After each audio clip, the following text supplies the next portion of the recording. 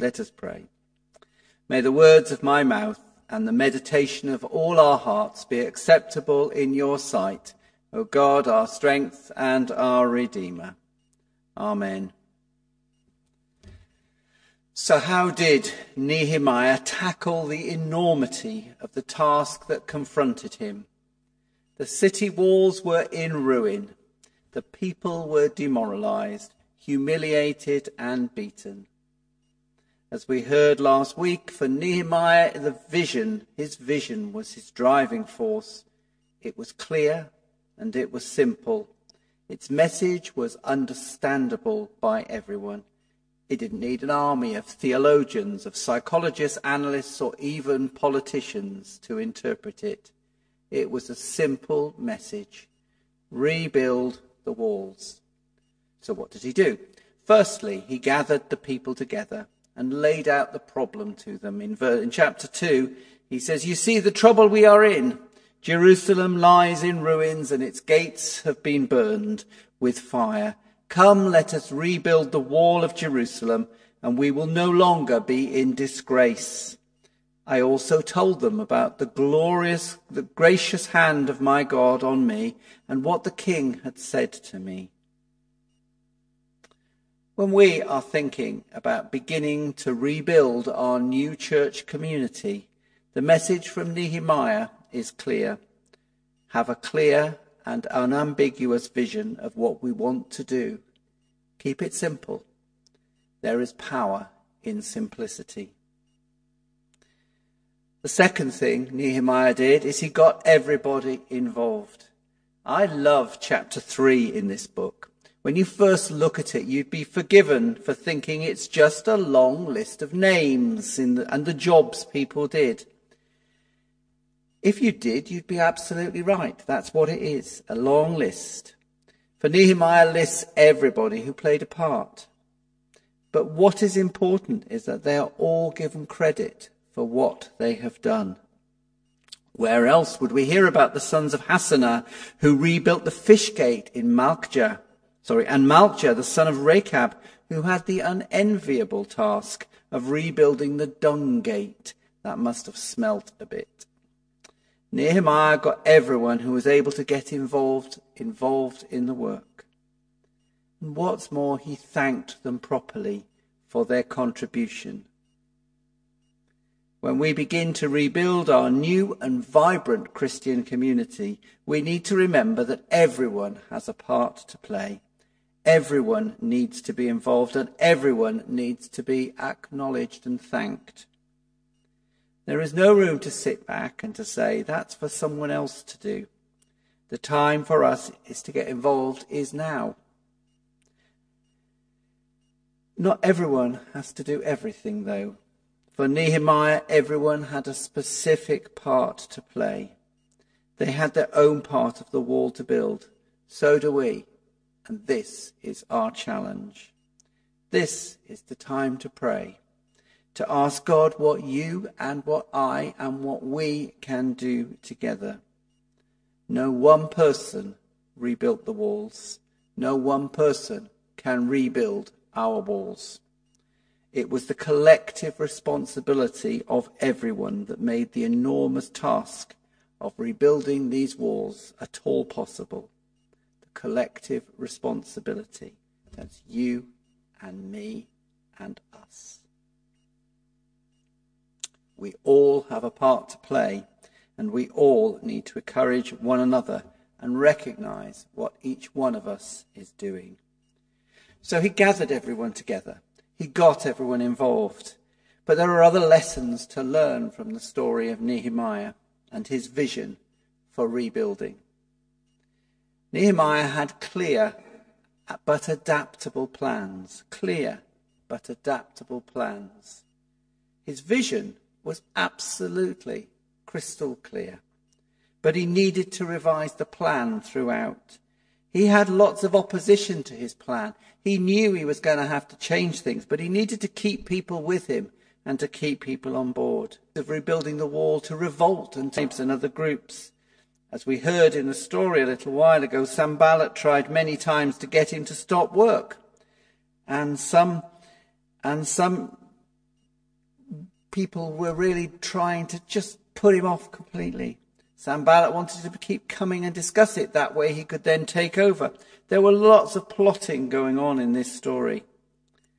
But Nehemiah knew this was a plot, and he was focused. He refused to go to see Sanballat. So then Sanballat persuaded some of the people to try and get him to lock himself in the temple, to shut himself there, so that he went into retreat, claiming this was for his own safety. What did he do? Did he go? No, he didn't. He simply prayed. He says, "But I prayed, now strengthen my hands." Nehemiah was having none of it. He kept to his focus, but he changed his plans. So what about us? We need that prayer more than ever. Lord, strengthen our hands. Help us grow in confidence to know that we can do so much more for God than we ever thought possible. A couple of weeks ago, we were privileged to have had a virtual visit from the president of the Methodist Conference. We were able to share some of the highlights of worship at Hounslow over the past year, and it was very much seen as something to celebrate the way in which we've managed to keep our worship going over the last year. What was striking to me in talking to the president was just how much so many people had achieved, how much we have learnt, how much we have to give thanks for. And I don't just mean the technology, which, let's be honest, for most of us has been amazing, the way we've moved on. But I mean what's even more amazing have been the creative ways in which people have been able to express their faith through prayers, music readings, and so many different ways. It was lovely to hear Shaquille's voice earlier, sharing the psalm with us. It's good to hear reflections and meditations and all those different things that different people have got involved doing. We have achieved so much. Let's not beat ourselves up over it. We have done so well in what we have done. But I believe that the message of Nehemiah tells us that there is so much more to do. So much more. So he gathered the people together. He got everyone involved. He had clear plans, but they were adaptable. But also, Nehemiah didn't lose people by the wayside. He took care of those in need, whatever their needs were. In that part of the story we looked at, he hit a problem into the building where a number of people came to him saying that there was a big problem here, that it was getting too much, they couldn't keep going. And I quote from chapter 5, "With our sons and our daughters, we are many, we must get grain so that we may eat and stay alive." There were also those who said, "We are having to pledge our fields, our vineyards and our houses in order to get grain during the famine." And there were those to pay the king's tax. When Nehemiah heard of what was going on, the taxing that was going on of people, the making it very difficult for them to survive themselves, while some people were getting richer, the poor were getting poorer. He was angry. Nehemiah was angry. These owners, priests and rulers had been making money out of the very people who were building. This was just wrong. Nehemiah knew it, and so did they. He gathered them all together and basically told them that this had to stop, and it had to stop now. He says, "I also shook out the fold of my garment and said, 'So may God shake out everyone from the house and from property who does not perform this promise. Thus may they be shaken out and emptied.' But they all kept their promise.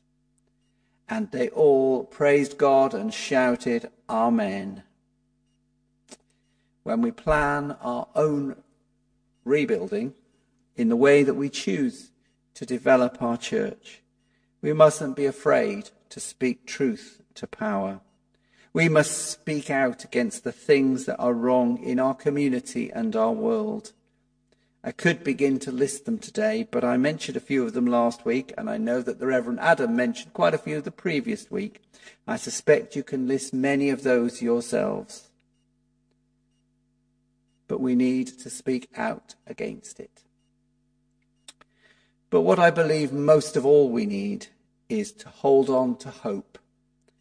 It is a hope of a better world that led Nehemiah to build the wall, and it should be hope that drives us forwards.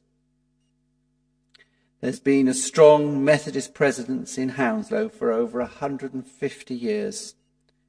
We now have the challenge to consider what that might look like in our post-COVID world.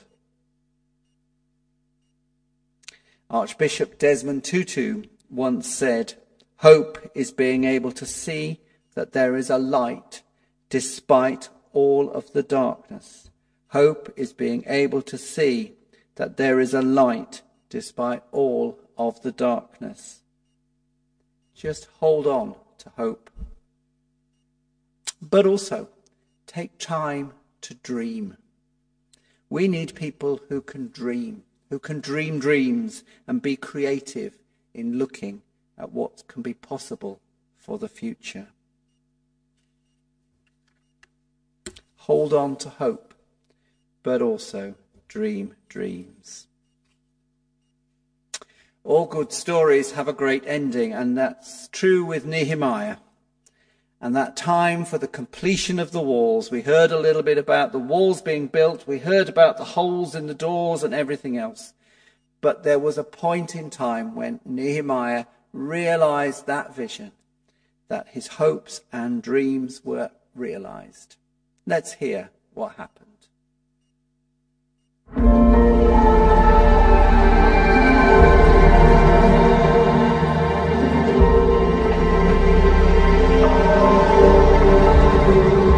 Finale.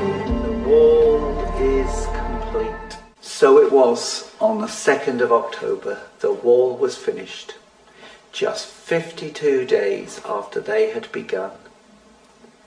When all the enemies who were surrounding heard about this, they were frightened and humiliated. They realized that the work had been done with the help of God. During those 52 days, there were many letters that went back and forth between Tobiah and the nobles of Judah. For many in Judah had sworn allegiance to him because his father-in-law was Shechaniah the son of Arah, and his son Johanan was married to the daughter of Meshullam, son of Berechiah. And so many people were involved in working together. Nehemiah used his influence. He knew people, he worked with people, he made sure things were done.